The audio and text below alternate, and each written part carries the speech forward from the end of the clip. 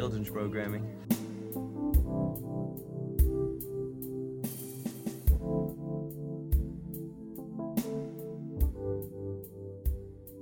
It was a little weird to be moving in and like everybody's watching you move in a mask and they're all suspicious. And they're like, why are these people moving into my house now? Mm-hmm. Yeah. But it's kind of weird that the landlord would let you move in during this. But I guess there's probably not a lot of people paying rent right now. So yeah, it's an essential business. Their first question, did you have a job and is it open? Yes, that was the first question. It was, do you have a job right now and how secure is it? Yeah. Because I'm sure there's tons of their tenants right now that aren't making the bill. Absolutely. It's got to be the case. We're at like 25% unemployment for the country right now or something crazy like that. It's still kind of low in the grand scheme of things, but it's still, a quarter of the country is unemployed. Yeah, you would think it would be higher. Let's not make this too political of a podcast, but it bothers me that unemployment is $900 a week if you get the maximum, but there hasn't been any wage increase for essential workers. So people that are getting unemployment are getting paid more than you are. Yes, that's correct. And that's your gripe with the U.S. government right now. That's one of my many gripes with the U.S. government. Hey, that's fair enough. We can get political here on children's programming. Sure, I mean, there's nothing wrong with that. Everything sucks. Everything does suck sometimes. That's the cynical beast in you, I guess. Speaking of political things, I have seen in the last since I got that Kevin Costner box set, you remember? Yes. I have watched, since I moved into the house, I have watched JFK Director's Cut in its entirety 2 separate times. My Lord, I forgot how, because I had seen this when I was like 17 or something on TV, and I skimmed through it, and I was like, that was pretty good. I've seen it a few more times since then. I fucking love this movie. Can we talk about JFK for a second? Yeah, sure. It's one of Kevin's top 5 favorite films. Oh, yeah? Yeah. He always talks highly about it. It's one of Don LaGreca's favorites as well. Is it now? Yes. Been listening to them a lot lately. No rants, though. I've been very upset about the lack of rants on his end. He's mellowed out since he had kids, much like God. Much like God? Yes. The Old Testament God was a massive asshole. And the New Testament God, he's all love and sunshine. Is this a theory you came up with yourself, or is it just a general thing? No, that's a theory. That's a thought I came up with myself. I noticed it when I would take Bible classes in like elementary school, and I used to, during my attempted stand-up career when I was like 18, 19. Your attempted stand-up career? I did a few open mics when I was a lad. You realize you're a young lad, and this doesn't affect that you can't become a stand-up. I could try, but I have thought about it actually. But I would support you. But thank you. Yes. But that was JFK. That was one of my bits. Was God was a massive asshole who mellowed out when he had kids. Yeah. But no, JFK. I mean, this is like, it's the best detective movie ever made, maybe, or definitely one of them. I mean, whether or not you agree with Oliver Stone's theory of what happened that is equally as unsound as the Warren Report. I mean, it has like one of the most impressive collections of movie talent I've ever seen. Like all of the performances are spectacular. Kevin Costner, Gary Oldman, Tommy Lee Jones, Joe Pesci doing. Who does Gary Oldman play? Lee Harvey Oswald. Oh, really? That's a pretty good one. I might have to check that out because I love Gary Oldman roles. He's good. Did he disappear? He disappears into the part. Fantastic. Joe Pesci plays one of the guys that Kevin Costner accuses of being involved. And Joe Pesci does a marvelous Southern accent and walks around with a wig. It's amazing. John Candy plays a New Orleans lawyer who talks like a black man from Brooklyn, for lack of a better term. And these are all real people. That's the most amazing thing about it. This weird collection of Kevin Bacon plays a male prostitute who's a witness. It's all kinds of crazy shit. And then, like, behind the scenes, Robert Richardson worked on this movie. Pietro Scalia worked on this movie. John Williams worked on this movie. I know one of those names. So Robert Richardson is he's well known for his cinematography collaborations with Martin Scorsese. He's done a lot of Scorsese movies and Tarantino movies, but he started with Oliver Stone by doing like Platoon and The Doors and this. And Pietro Scalia is a fantastic editor who's won like 3 Oscars, I think. So yeah. And then John Williams, of course. John Williams, of course, the greatest. Yeah. Now, I'm not too familiar with Oliver Stone's work. I tend to hear more of him being a political guy. He is a political guy. Obviously with this and World Trade Center and that, you know. Nixon. Didn't he he made the Snowden movie recently. Yep. With Joseph Gordon-Levitt. He makes a lot of he made a documentary about Fidel Castro. He made one about like CIA interventions in Latin America. He has Oliver Stone's Untold History of the U.S. on Amazon Prime, which is just as big of a conspiracy theory shit show as you would think. So is Oliver Stone just the modern day Alex Jones, you could say, of the film industry? Has he just morphed into this conspiracy theorist? So angry? If Michael Moore is lawful good, and if Michael Moore is lawful good and Alex Jones is chaotic evil, then Oliver Stone would either be lawful evil or chaotic good. So he has good intentions, but he's a little on the prickly side. He's a great filmmaker who wants to do the right thing and wants people to know the truth and live in harmony and love one another. And he's a very, very, very nice guy who just wants everything to be fine in the world and he doesn't want anybody to suffer and have unfortunate things befall them. But he's also a weirdo conspiracy theorist. It's the positive thing that we all want to believe, that there can be heaven on earth. And then there's other people who just like fire and brimstone, tear it all down. Yep. Yes. So the Uwe Bolls of the world. Did he retire from directing? He did, and he was also banned from Letterboxd, but did you see his account is now back up? He was banned from Letterboxd? Yes, he was banned from Letterboxd. Was he harassing people that were shitting on his movies? He was doing that. He was also harassing people who disagreed with his ultra-contrarian reviews. Can you describe these ultra-contrarian reviews? He was basically Armand White without being diplomatic. Like he gave The Dark Knight a 0.5 star, for example, and just wrote "it's shit" as the review. I mean, but that's no different from the 1-star IMDb reviews. I agree. I don't think he should have been banned, but I feel like the only reason he got banned is because it's Uwe Boll. Yes, but he's back now. Apparently, he gave a 0.5 star review of The Lighthouse. Ooh, I don't know if I can be a fan of his films now. And he said, not that I was to begin with. He gave it a 0.5 star out of 5 and said, "Just a bunch of hobos trying to suck each other's dicks. But the hot mermaid made me hard for a minute." This is the man we need in this society. Can we get Uwe Boll on the podcast? I would. We have an open invitation to Uwe Boll to be on the podcast. Let me see if I can pull up some of his other review gems. Does he review his own movies?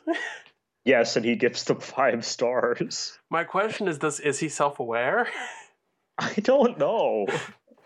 I mean, he strikes me as a really strange dude, challenging people to boxing matches and then actually going through with it. I mean, he's a dedicated man.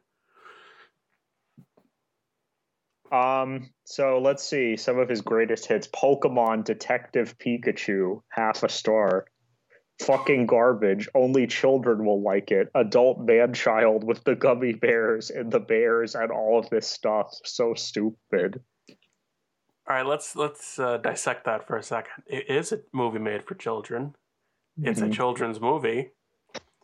So clearly it didn't appeal to you, and then all that other gibberish, if that was English, does not answer Zombieland. Zombieland, 0.5 star for hipsters. Fucking crap. Rambo First Blood Part 2, 5 stars out of 5. The movie that turns boys into men's. To men's? Yes. Aquaman, 1 star out of 5. My kids love it because they are stupid children. I think I've heard enough of Weeble for today. He's not doing anything for me. Oh, and he gave Jack and Jill 3.5 stars.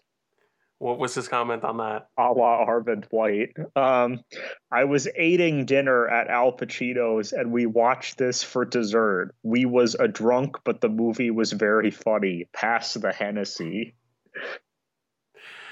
I don't think he was at Al Pacino's house. I don't think he was at Al Pacino's house either. Did he drug Al Pacino? It seems like this was an imagined interaction that took place in Uwe's mind and not was this in reality. Was this a crime gone wrong? He drugged Al Pacino and then watched Jack and Jill with him while he was passed out next to him? Maybe that's why Al Pacino told Adam Sandler to burn this at the end of the film and said this should never be seen by anyone. Well, you do have possibly the greatest living actor. Mm-hmm. And the Sandman together at last. I mean, what had Adam Sandler done previous to that? You had the greatest living actor and Al Pacino in the same movie. Touche. Like, how did he get him to agree to that? Like, what had Adam Sandler done in the previous few years that would have been like, oh, this is a good idea, besides just getting a payday? That's the thing. It's all about getting paid. That's why Johnny Depp is in there for 2 seconds. Yeah, but Johnny Depp makes a Justin Bieber t-shirt at the Lakers game. I mean, he makes appearances here and there. He was in Tusk. That's true. He doesn't seem like he's got much going on post Pirates of the Caribbean. I think it's weirder that he was in Tusk than that he was in Jack and Jill. True, I suppose. Because it's not like Kevin Smith was offering him Sandman money. Yeah. But, I guess he just needs it. He was fighting that Amber Heard court battle for like 5 years. Yeah, poor guy got anti-Me-too'd. Poor guy got anti-Me-too'd. I know. He got me-you'd. Literally. So he got you-too'd.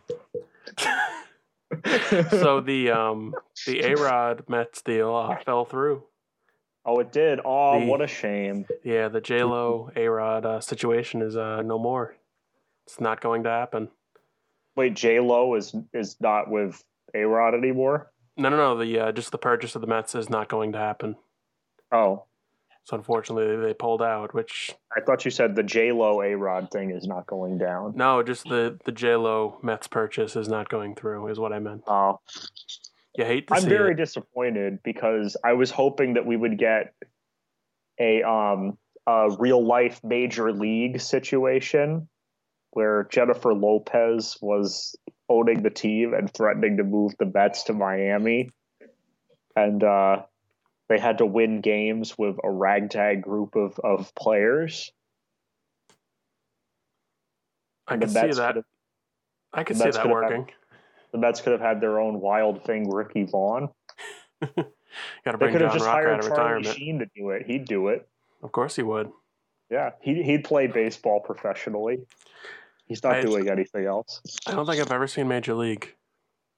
It's pretty funny, especially if you know about baseball. Yeah. I've seen some of the famous scenes in there and all that, like, you know, the guy gluing his hands to the glove or the bat. Yep. Am I thinking of the right movie? Yes, I am.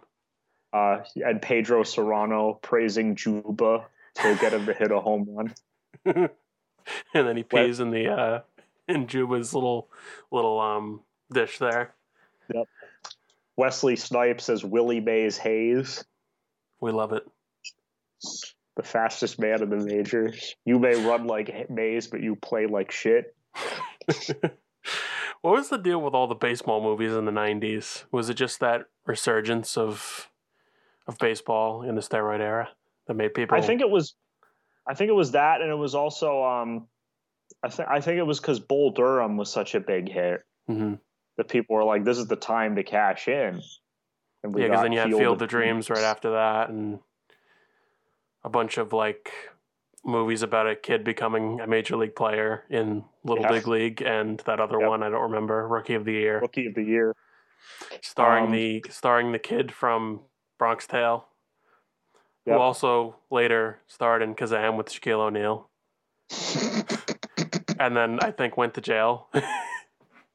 And now have you seen him now? Yeah, I think he was on Veronica Mars, and then he's also, I think he's on Law and Order now, here and there. He's like jacked as shit with like full sleeve tattoos and like teardrops on his face. So that's isn't that a sign of murder in jail that you killed somebody? Yes. I mean, Kazam really did him in, didn't it? The guy who directed Kazam never directed again. I don't blame him. I wonder why. Well, would you hire the director of cinematic hit Kazam to make your film? I mean, I'm sure it was a hit with some people. It was a hit with nobody. Roger Ebert put it on his list of 50 worst movies of all time.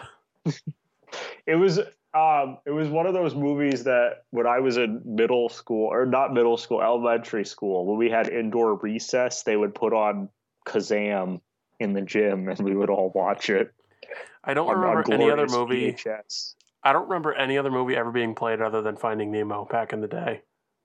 No, in my school, we never got the good shit. We got Kazam. We got C Spot Run starring David Arquette alongside the kid from 2.5 Men. Angus T. Young. Yeah. We got Slappy and the Stinkers starring B.D. Wong. That's one that I remember. So that was about a group of boarding school kids who adopt a seal. So it was a Free Willy ripoff of its time? It was Free Willy in a boarding school. And it starred B.D. Wong as a British Chinese man who runs the school in San Francisco. There's no shortage of terrible ideas, and pretty much any generation there's a subculture of bad ripoff movies. Yep. Like you'll see like Cars, and then all of a sudden they're like, okay, let's put planes out, and then there's like, remember A Car's Life? A Car's Life. Yeah, it was like a ripoff of Cars. It was called A Car's Life. And I think Jason Mewes was a voice actor in it. I would not be surprised. What was the one you were showing me the other day? Terra Inferno or something? Oh, Tarantula. Oh, Volcantula or something? Yeah. Volcanoes with tarantulas? Yeah. The only reason I remember that is because, who was in it? That guy who co-hosts Ralph Garman, the guy who co-hosts one of Kevin's podcasts. He was Ralph in that. Movie? What's that? Was Ralph in that movie? Yes, I believe he was. He mentioned it once. There was some random actress in it that I looked up and I was like, oh, that's kind of weird, but okay. Like how Tara Reid was in Birdemic for some reason. Exactly. Yeah. Or the dad from Home Alone was in Sharknado. Did you know that Jared Fogle from Subway was supposed to play the lead role in Sharknado 3. But those plans were soon... Those plans were quickly put on the back burner. Did you know that Anthony Weiner was in Sharknado 4? Yes. The Fourth Awakens. Phenomenal. Can you think of a more perfect actor than American hero Andy Weiner? I cannot. I mean, was he credited as Anthony Weiner, or was he credited as his alias Carlos Danger? Carlos Danger. That's my question. How did these clowns get elected? I mean, we're asking that question. There's no better time to ask that question than 2020, Matt Dixon. How did these clowns get elected? It could be worse. It could be worse. I stumbled on an amazing Letterboxd list yesterday. Oh. It's called, it was made by a guy named Dave Chen. He makes these amazing Letterboxd lists, these hilarious lists. They're super smart. The one that I showed you was the real life divorce with Scarlett Johansson movies. So he made one called movies which plots are best described as saying, yeah, but who's the real title of film? So okay. Let me pull it up quick. I'm a little confused, but you can unwrap that for me.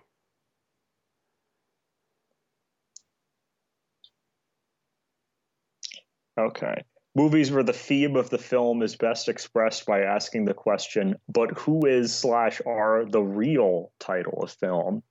So we have things like Parasite. Who is the real Parasite? Who are the real prisoners? Who is the real Joker? I'm still not picking it up. Like, because the message of Joker, right, is like... Oh, okay. So yeah. It's asking you, is the Joker him or is it you? Yeah. Who's the real Joker? Oh, okay. It's like they have Star Wars: The Last Jedi. Who is the real Last Jedi? What was number one on that list? Parasite. Oh, okay. Who was the real Parasite? Who are the real hustlers? That one about Parasite is actually kind of smart because it pretty much explains the entire movie without spoiling it. Yeah. Who are the real departed? That one's pushing it a little bit. What are the real uncut gems? Oh my god. I didn't realize how good of a title that was because it refers to not only somebody who's not well developed, but it also refers to an uncut Jewish man. You're welcome for that. I didn't even realize that until you showed that to me. My favorite one on the list is the last entry. Who is the real Wizard of Oz? All right. Fair enough. Yeah. Good times. So you were telling me about you wanted to talk about NASCAR cars? Yes. So I have been reading about this lately. Don't ask me why, because I don't know why. I think it's because the quarantine is getting to my head. And also because I've been car shopping quite a bit, so I'm getting ads recommended to me for things like this. But yes, so NASCAR racing, as we all know, is utterly boring and pointless. But the business behind it, that therein lies a fun adventure into the depravity of man.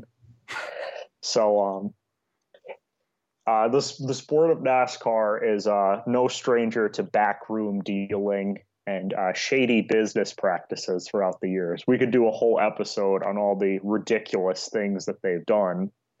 But I'm going to focus on a more lighthearted topic. They want to get more car brands in the sport.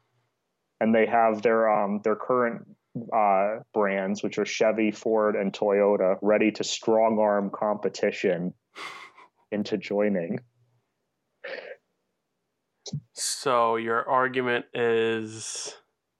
Well, I think they should get more because I like the idea of companies strong-arming other companies. I think that's really funny. So there's only a specific group of cars that are using in NASCAR right now? Yeah, so I mean, there's only... Is that a rule, or is it a... No, it's not by design. It's just the way it's happened because everyone else pulled out because the sport is failing miserably and losing lots of money. It was probably a good business decision. But yeah, I don't see much talk about NASCAR these days. I mean, the only people who generally like NASCAR are, the...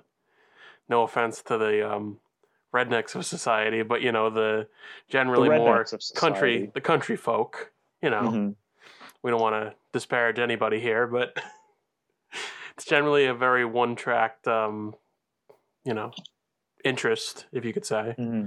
Like compared to other sports, like baseball appeals to, well, baseball is another failing sport, but like for example, it appeals to more people, though. Yeah, football appeals to most people.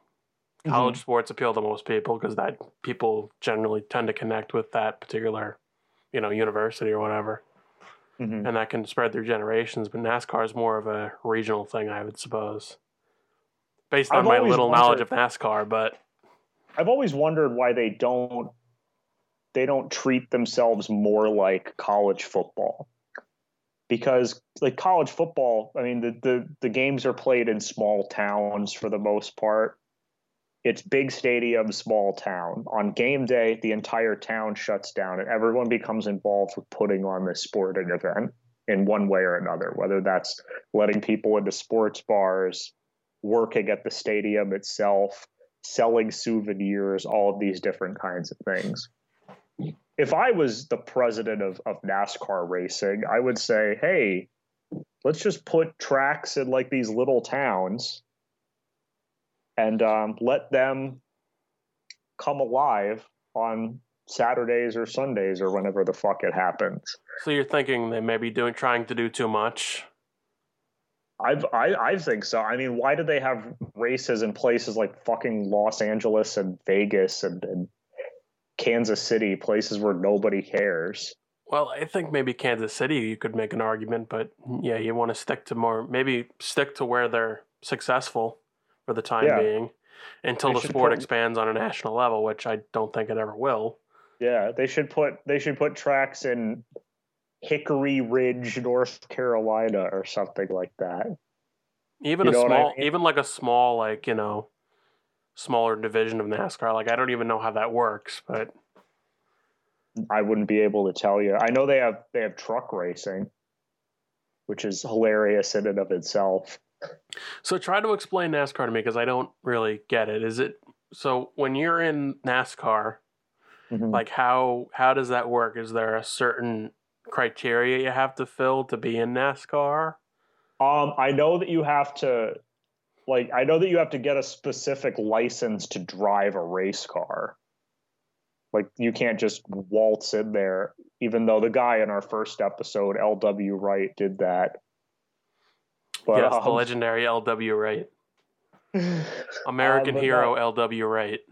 Yes, you have to get some kind of specific license to do it. I'm not sure how you get that, but once you have it, you can enter any race you want as long as you have a functional race car and a team.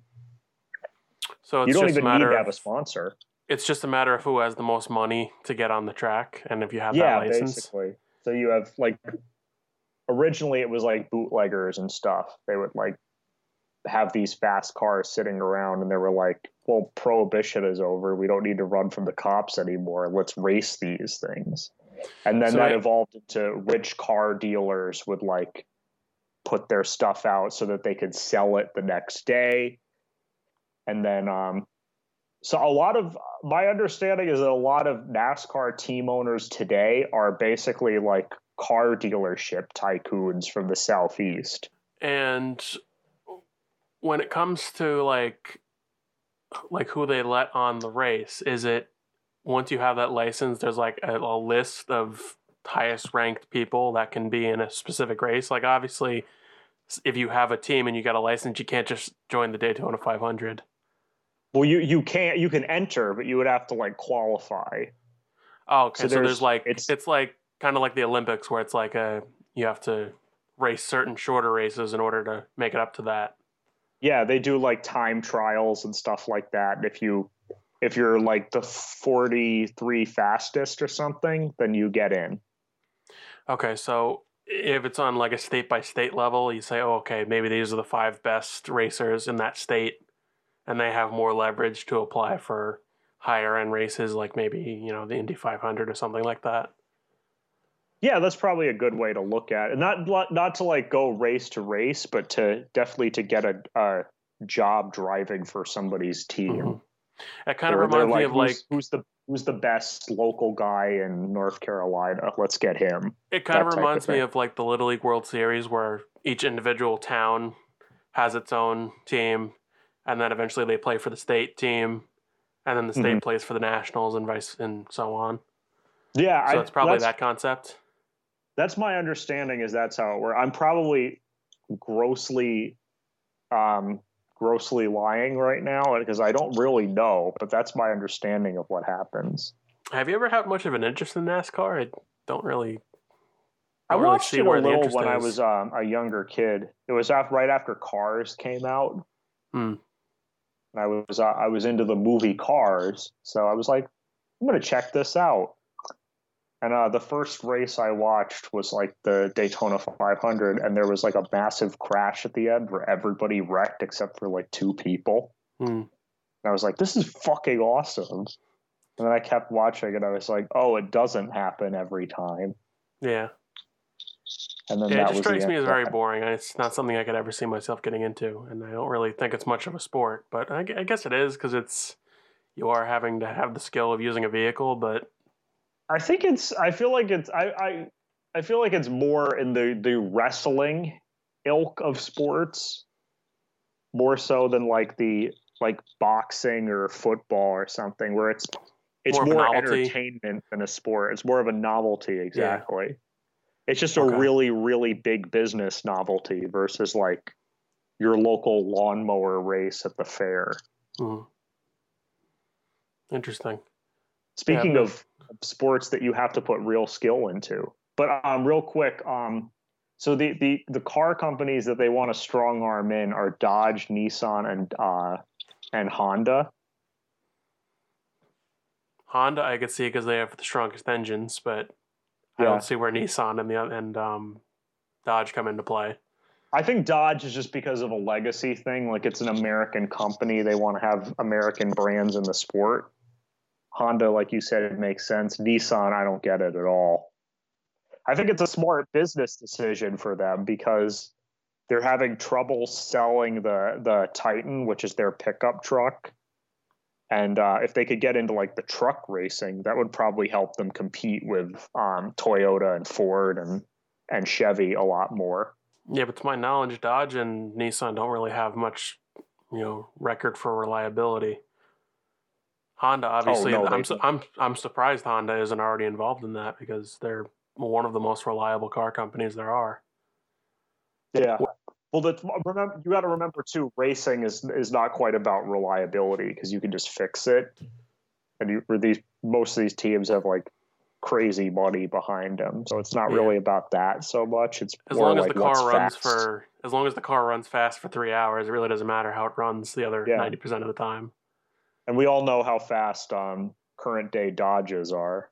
Yeah. I mean, that's basically all they do is make barely legal street cars. Well, a lot of police forces use them because they're so fast. Mm-hmm. Have I told you about the Dodge Demon? Yes, you have told me about the Dodge Demon. I think we talked about that last episode. Yeah, because that was my dream car. Is they can't sell you the race car. Yeah. But they can sell you the manpower and the equipment. Yeah. Yeah. So that's what it is. So I was looking up, because in a few weeks we might end up talking to the author of The Bad Guys 1 about the 86 Mets, Jeff Pearlman. Glad you picked up where I was going when I said, speaking of sports that take real talent. Speaking of sports, yes, here's some real talent. Yes, I contacted Mr. Pearlman, and he's going to possibly do an interview with us. We're in the early stages of that, but hopefully in the next couple weeks we'll be able to speak with him. I'm very big fan of his work. I mean, I wasn't aware that he was the one that broke the John Rocker story in the 90s. Because obviously, to New York fans that are a little older, John Rocker was one of the most hated players of all time in New York sports in general. I think not even just to New York fans, like just in general. Even Atlanta fans hated John Rocker. Yeah, I mean, he got shipped out immediately after that. He got suspended and he played like 2 or 3 more seasons and then was like pretty much out of there. Mm-hmm. It pretty much derailed his career. So, I mean, what can you do? I'm excited to have him on. Yeah, I'm sure he'll have a lot to talk about. He wrote I've read 2 of his books. So I'm a very big fan of his work because I see him. He appears on SNY a lot on some of their documentaries. Mm-hmm. When specifically talking about the '86 Mets, obviously. I always heard his name around there, but Bad Guys 1 is probably my favorite book because it's a good analysis of the entire season. And one point I heard him make on his website was that in the book he didn't interview like Darryl Strawberry or Doc Gooden. Mm-hmm. There was a couple star players of the team. I think he interviewed about 85% of the team. But he didn't include a few people, and he made a point saying, you know, in writing a story about a bigger topic like that, it can sometimes it's not necessary to ask questions of people like that because they've already told the same stories a million times. Right. So, like in a piece like that, you could say, oh, well, let's interview the backup catcher for the Mets at the time or whoever, because they'll have a different perspective on that same story. And it'll probably be a lot less watered down because they won't have told the story so many times. Yeah, because I'm sure Doc Gooden's told the story of him trying coke the day after the World Series for the first time 1,000 times, and you know there's really no reason to regurgitate that again because anybody who's looking for information on him is going to find that. Like I'm more interested in the story of Kevin Mitchell cutting a chicken's head off. Or backup catcher Ed Hearn getting stuck on an island on his boat and then him having to call out to somebody and saying that I'm a catcher on the Mets and they didn't know who he was. There are some pretty good stories in there. That's phenomenal. And then there's a whole chapter devoted to the famous, after they won the league championship series against the Astros, they completely destroyed the plane on the way home. I heard that story, yeah. And then Davey Johnson footed the bill. Yep. So a bunch of great stories in that book. That's hilarious that Davey Johnson footed the bill. And not he was ownership. like, you guys have done good all this year. You deserve it. I'll pay. So, I mean, that shows his strength as a manager. He really believed in his team, and if they want to have a little fun, then that's fine. Keith Hernandez staying up all night to do coke and then winning game 2 the next day. Exactly. Good times. Yeah. Speaking of also sports that require real skill, did you see the Mike Tyson video? Mike Tyson video on... So Mike Tyson posted a video on his Instagram recently where he's, first of all, is jacked as shit. Like looking in incredible shape for his age. Like comeback shape. And he's punching the lights out of this punching bag that the guy is holding up, like speed, power, all of it. And then at the end he says, "I'm back." And then he just leaves it at that. Yep. So we're led to believe Mike Tyson is coming back to the ring. 50-plus-year-old Mike Tyson is coming back to the ring. That's right. The real life Rocky Balboa. I can imagine, just imagine if they did literally the fight of whatever. And it would be Tyson and Mayweather against each other.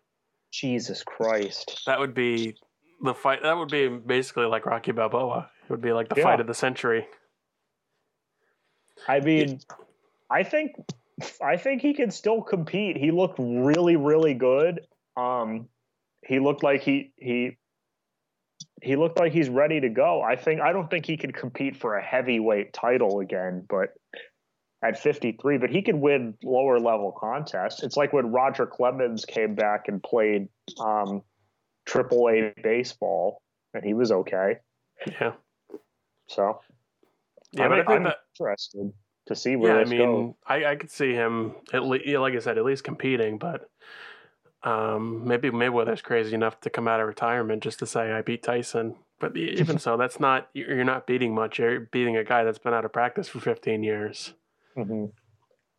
Maybe Tyson will bite Floyd Mayweather's ear off. Maybe. No, I think he's chilled out. I think he's chilled out a little bit with his Tyson Ranch and being hopped up on marijuana for the last 15 years. Mike Tyson mysteries.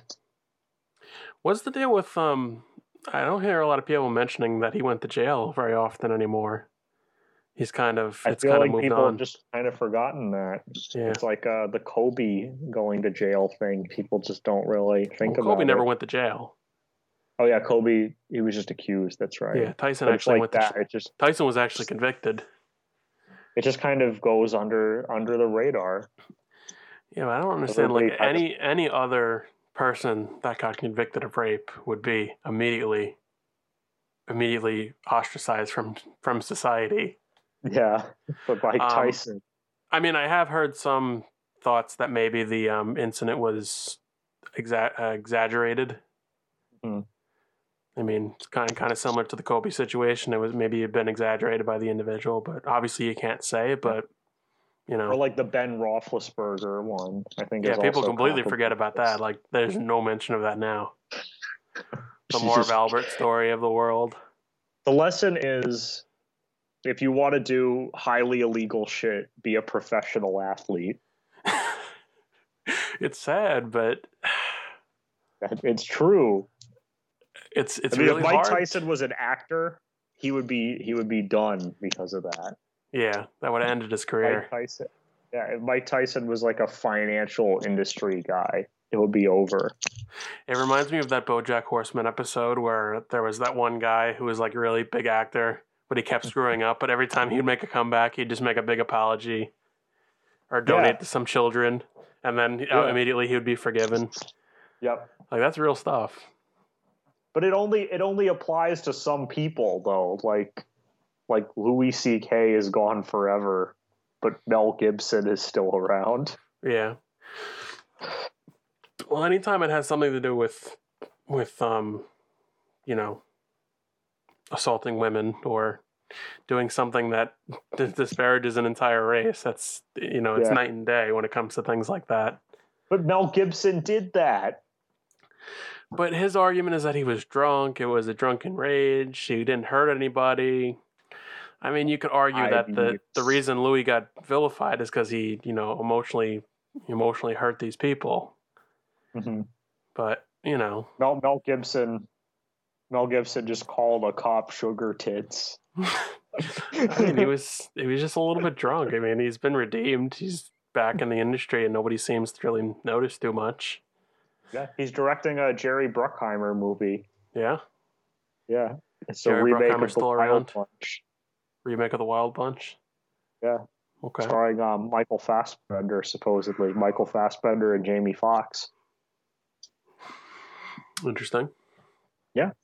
Jamie Foxx is also, speaking of Tyson, Jamie Foxx has been tied to a Martin Scorsese, Mike Tyson biopic for years. I can see it. If this comeback happens, because I've always thought maybe Jamie Foxx is a little too old at this point. If this comeback happens, and with the way digital de-aging is going on. I was about to say The Irishman obviously proved that it doesn't make a difference. Like, this could happen still. I think there's only one company that could really save Mel Gibson's career entirely. What's that? And you know that A24 is the company that can save Mel Gibson's career. As it has done for several other individuals. Mm-hmm. A24 is the career saver of a film company. Talk about the careers that A24 has saved. Well, they've saved Adam Sandler's career, if it wasn't already in the tank already. It was he was reduced to making straight to Netflix dirt bombs, and then comes out and stars in Uncut Gems, wins legendary praise. Now he's back on top of the world. They basically saved Robert Pattinson's career because he was in Twilight and was typecast by that, and now he's back and he's an established actor, all on the laurels of A24. Mm, you could argue Willem Dafoe's career was the resurgent because of A24. Got the Florida Project, the Lighthouse. The Lighthouse. Yeah, there you go. It's made careers. Timothée Chalamet, Anya Taylor-Joy, both came up from A24. Saoirse Ronan. Saoirse Ronan, yes, of course. Of course. Yeah. Ari Aster, new horror Ari Aster. The other director, whose name escapes me. Robert Eggers. There you go. Robert Eggers. Yeah, started the careers of several. Alex Wolff. Alex Wolff, yes. He's been transformed from the Naked Brothers band into a real performer. Well, he stopped there for a second. He stopped there for a second to become the Boston Bomber for a movie, and then now he's a real actor again. Yeah. Yeah. I would argue that he's more of an actor than his brother is these days. I mean, Nat is basically just a model. Pretty much. Alex is the talented one, I think. I think any movie I've seen Nat Wolff, and he's just like I'm the nice, not ugly, but not gorgeous guy. Yeah. He's generic young white guy. Yeah. I'm not knocking the guy. I'm sure he's a talented actor, but he just has a kind of that typecast. I'm just saying his brother is way more talented than he is. Yes, I agree. It's also weird that his brother does not like they look alike, but also not alike. When they were younger, they looked a lot more alike. I think Alex has been taking that Donald Trump special tanning oil because he is like a full shade different than Nat now. I don't know what's going on. I hope there's a collaboration there between Pattinson and Alex Wolff. I think that'd be a good combination. A24, get on this. But you've been wanting to talk to me for a while about the A24 theory you have. Yeah, so my theory about A24 films is they've more or less become the Apple of the film industry. Right. They've just become this golden beacon of hipsterism. You know what I mean? Yeah. They have their merch store and they release all these edgy woke films that appeal to the highest common denominator, and they're just people like us. Exactly. I'm not gonna throw any stones at A24. I love their movies. I've argued they've never made a bad film to some extent. And me and you are the perfect demographic for this because we are uptight cinema snobs. Exactly. So I don't know. I guess I find issue with there being this subconscious obsession with hipsterish films when in reality that's just, exactly what it is. It's like that Apple mindset of it's an Apple product, so I'm going to buy it. This is an A24 film, so I will consume it. I've called A24 the Marvel Cinematic Universe for hipsters. I would agree. Basically, you have people that are religiously devoted to this company and will see anything they come out with.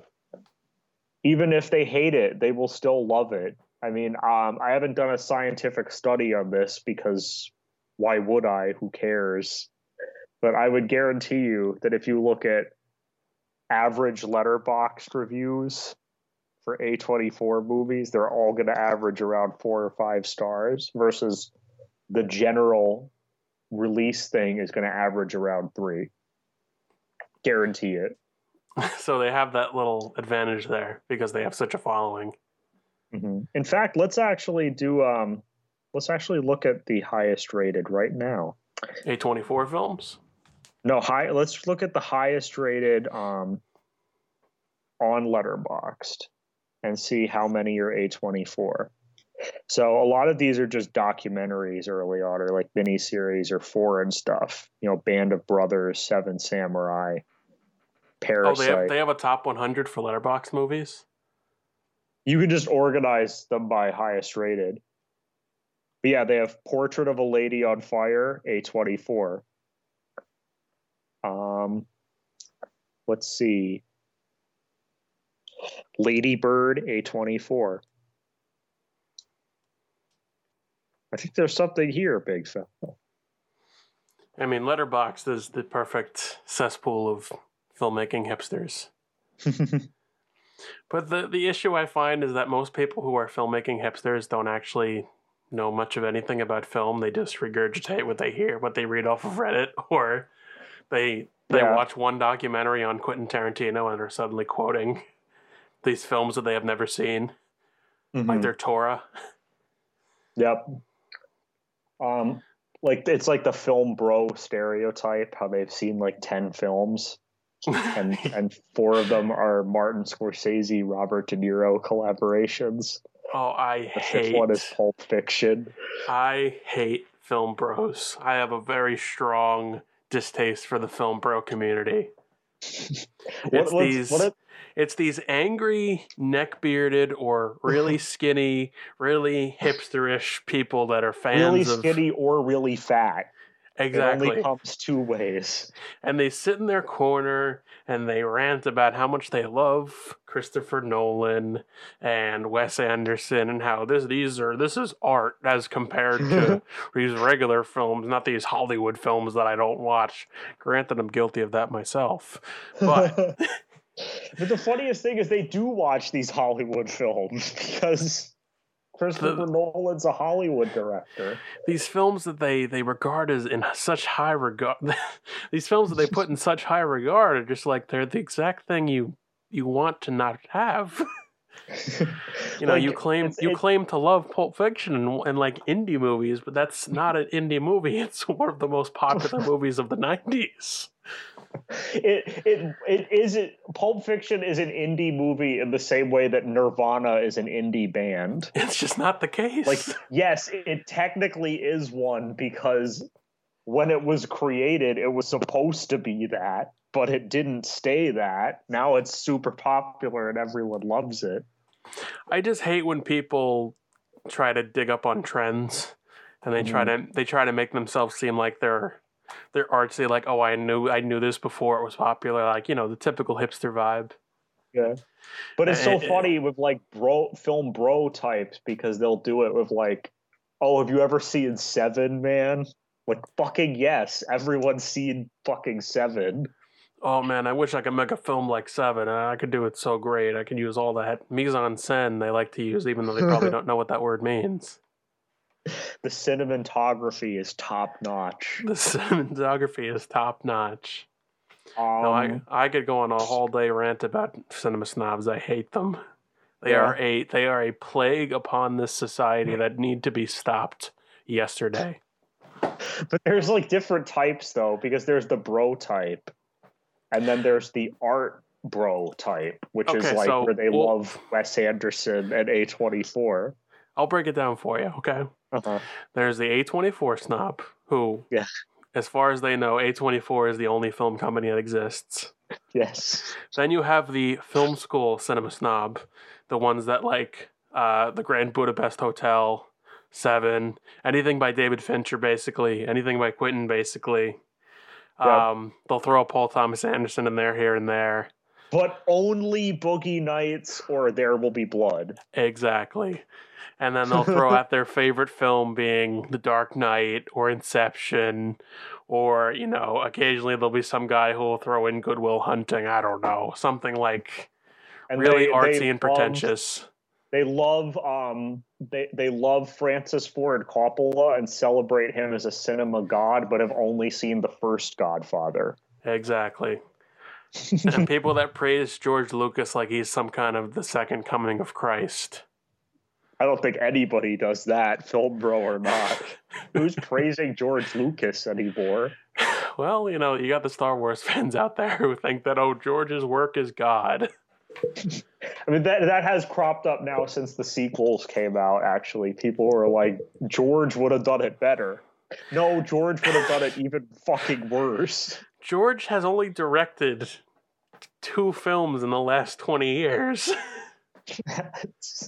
He directed the prequels. He directed the 3 prequels, and that was it. He directed the 3 prequels, and he directed Star Wars and American Graffiti, and then one other artsy space movie. CHX 1138. Yeah, I mean, like, I get why he's... Never will watch. I get why he's significant. He was ahead of his time as far as, science fiction and that sort of a thing. And, he was really groundbreaking in his idea of marketing his brand. It was, the Star Wars brand is probably one of the most well-marketed brands ever. Essentially, George Lucas is famous because he was a smart business guy who happened to be friends with the greatest filmmakers who ever lived. Exactly. So I don't know.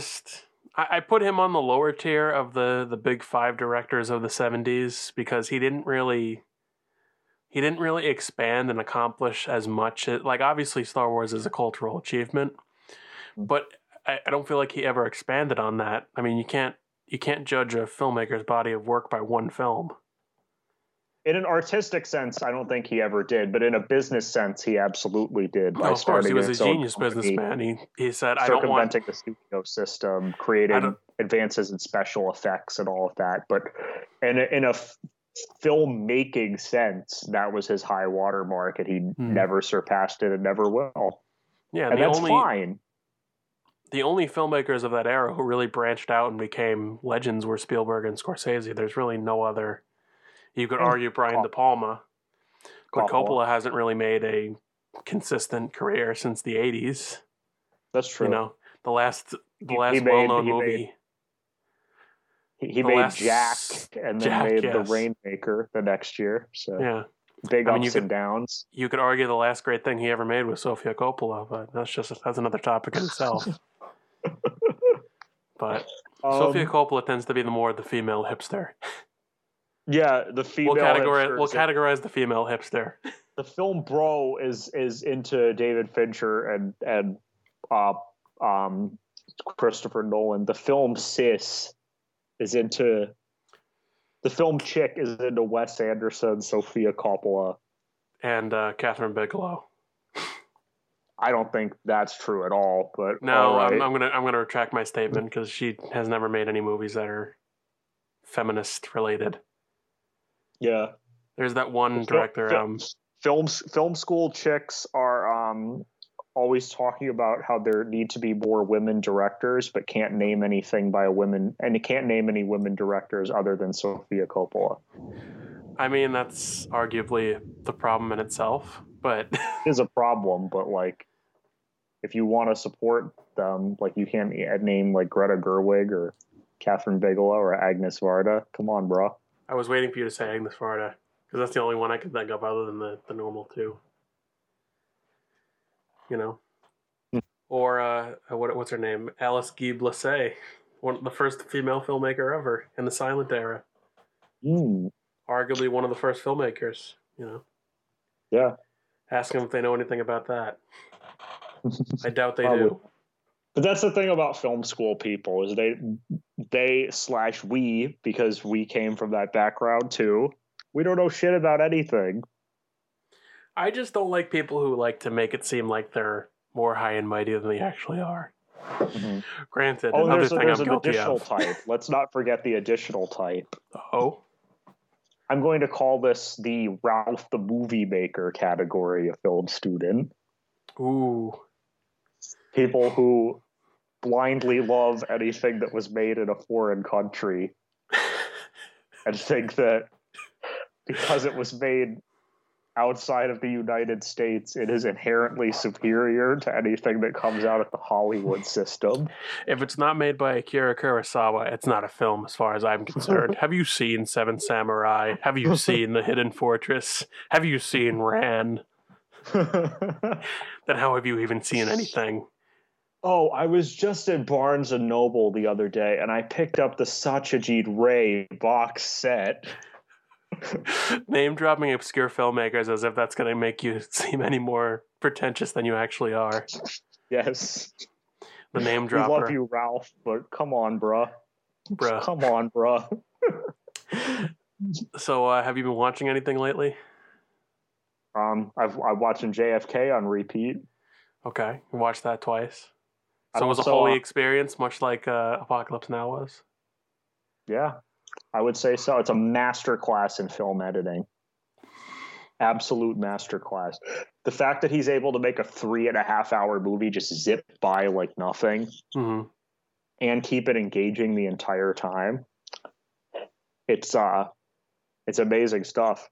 Other than that, I watched The Hurricane the other night. Oh, with Denzel? Yes. Yep, I've heard about that. Spike didn't direct that, right? What's that? Spike didn't direct that, right? No, Norman Jewison directed that. Oh, okay. That's a weird one. He's had one of the most interesting careers of all time. He started in the late 50s and directed all the way up until 2003 and has made here are his 4 best known movies in the public eye. Jesus Christ Superstar, In the Heat of the Night, Moonstruck, and The Hurricane. That's quite the quite the body of work. Could you pick 4 more vastly different things than that? I mean, it just shows his strength as a director to be able to take on multiple subjects. I agree. And take them on well. So yeah, that's what I've been watching, and I've been playing a lot of GTA. I've been watching the Waco series on Netflix. Because it was on and I happened to want to watch it. The first episode was pretty good, but then I thought this is so similar to how Narcos was structured. And then you look at like all their other like real life, all the Netflix real life, movies, and you're like, these are all very, very similar. And now I'm worrying that we're entering a structure of true life biographies that Netflix makes that are basically cut and paste the same thing. We might be headed towards that. I mean, my mom has been trying to get me to watch the show Hollywood, which is about like young actors trying to make it big. And I'm like, do I really want to watch another one of these? The problem with a lot of these shows is that documentary miniseries. They don't really do anything as far as using color or using any sort of different like camera types. No, I mean it's TV, so you can't expect them to do that as much as a film would. But like, come on. I mean, I guess if you're looking at it in a cinematic sense, you really don't see it that much because a lot of these movies look the same because probably like 90% of the movies are shot on Red or Arri Alexa. So they kind of all have that same sort of look. I guess that too polished look that I don't like. I mean, I guess I can't complain too much. It's just how it is, but it's a symptom of the technology. Until a better way to shoot digital is invented, this is what we'll be having to deal with. I think there's just a lack of people taking risks anymore. I mean, that's just the Hollywood mentality of not wanting to innovate or anything like that because innovation costs money. Yeah, innovation is hard, so let's just not do it. But then, regurgitating bad ideas is how we get cats. Or some other crap like that. That's another topic for another time. We could do a whole episode on cats. We probably could. We should do a whole episode about like how Hollywood was terribly wrong on multiple occasions about what would sell. I did also sit down and watch the first season of The Mandalorian finally. I finally jumped on that bandwagon. Ooh. And good stuff. Yeah. I'm glad that somebody is finally doing something interesting with the Star Wars universe. Thanks, Jon Favreau. I'm glad he's actually doing... It's not connected to any previously known character. It's not connected to the Skywalkers. It's not connected to the Force. It's just a Western set in the Star Wars universe. Like, that's... Thank you for making something new, something fresh. Well, Jon Favreau's a great director. It's just he's given the worst ideas when it comes to things like obviously remaking all these Disney films is getting him paid, but it's not advancing the medium at any point. I was shocked to see who was directing episodes of The Mandalorian. It was like Bryce Dallas Howard directed an episode. I heard about that. Taika Waititi directed like the season finale. Why do I hear Taika Waititi's name so often? I honestly don't know. I've been trying to figure that out for myself because is he talented? Yes. But I don't know how. He directed Ragnarok. I don't really hear much. I don't really hear much other than that. I don't know how he suddenly became the poster child for like the future of Hollywood cinema. I mean, remember the last time something like this happened? We got what's his face? M. Night Shyamalan. Taika Waititi, he made What We Do in the Shadows, and that was pretty funny. I saw that. He's made some like indie comedies that I haven't seen. He has like The Hunt for the Wilder People and stuff like that. Apparently it's good. I've never seen it. But like just after Ragnarok and Jojo Rabbit were ready to anoint this guy with like every franchise in existence, he's doing Star Wars, he's doing more Marvel films, he's doing a remake of Akira. He's doing his own projects. Like, I don't know. He's a very good talker. I mean, a lot of his movies. Great interview. Seems like a friendly guy. Maybe that's what it is. People just want to work with him. From what I'm reading, a lot of his movies have made money, so that might be why. Yeah. Maybe that's why the industry is so hot for him because he's got a distinct writing style. He's got a you could tell when you're listening to his dialogue, which is something that's hard to find.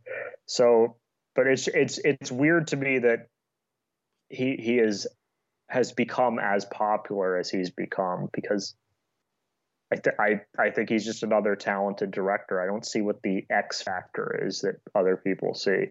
Maybe I'm just missing it. Yeah. I mean, he was, let's see, I'm just looking up his bio or whatever. He was famous for making comedy shorts at New Zealand's annual 48-hour film festival. Mm-hmm. And then he got an Academy Award nomination when he was like, what? That would have been when he was like 35. I mean, I guess he's not that old, but it just shows you don't have to be young to be a filmmaker. No. Yeah, so more on that at a later date, but we can see how his career progresses. But I just hear his name all the time. He started the Green Lantern movie. Yeah. Yeah. That's the one thing I don't understand about his career is why he keeps doing these bit parts in stupid studio films. Like, I guess he's got to find money to make these passion projects. But like now that he's an established Hollywood director who's getting a Star Wars movie and getting another Marvel flick and getting Akira, why is he popping up in the Suicide Squad? Maybe they're just trying to push him out there. Why is he popping up in Free Guy? Like, Taika, what are you doing? You're a talented director. Please direct. I want to watch your movies. Be like, I'll give you my money. You can have it. Just direct some more good movies. It's like when Quentin Tarantino wanted to be an actor, and he finished after Pulp Fiction. He started like several ripoffs of Pulp Fiction. Mm-hmm. Like, why are you doing this, Quentin? Why are you starring in Destiny Turns on the Radio instead of making another interesting movie of your own? Yeah. All right, Skip, I'm gonna bail out here for today. I have a couple things to do on my end, but as usual, the good people of the world always check out RST Doc on Instagram, RST Documentary on Twitter. For the restoration of RST video documentary we're making. I interviewed Scott Schiaffo the other day. Excellent guy. Very, very nice dude. Yep. Famously known as the Chulies Gum guy from Clerks. And looking forward to doing more with that. Yeah. You can, as always, find Nick Parodies at Nick Parodies on all the platforms. Yes. Please follow. I'm dying to hear your comments. Yes, and tell people to send in voicemails on our Anchor page, anchor.fm/children's programming. Send in some voicemails and we'll read them on the air. Life advice section. Yes, the advice section. You know, ask Nick Parodies. Remember, he's single and he's ready to mingle. All right, Skip. All right. I'll talk to you same time next week.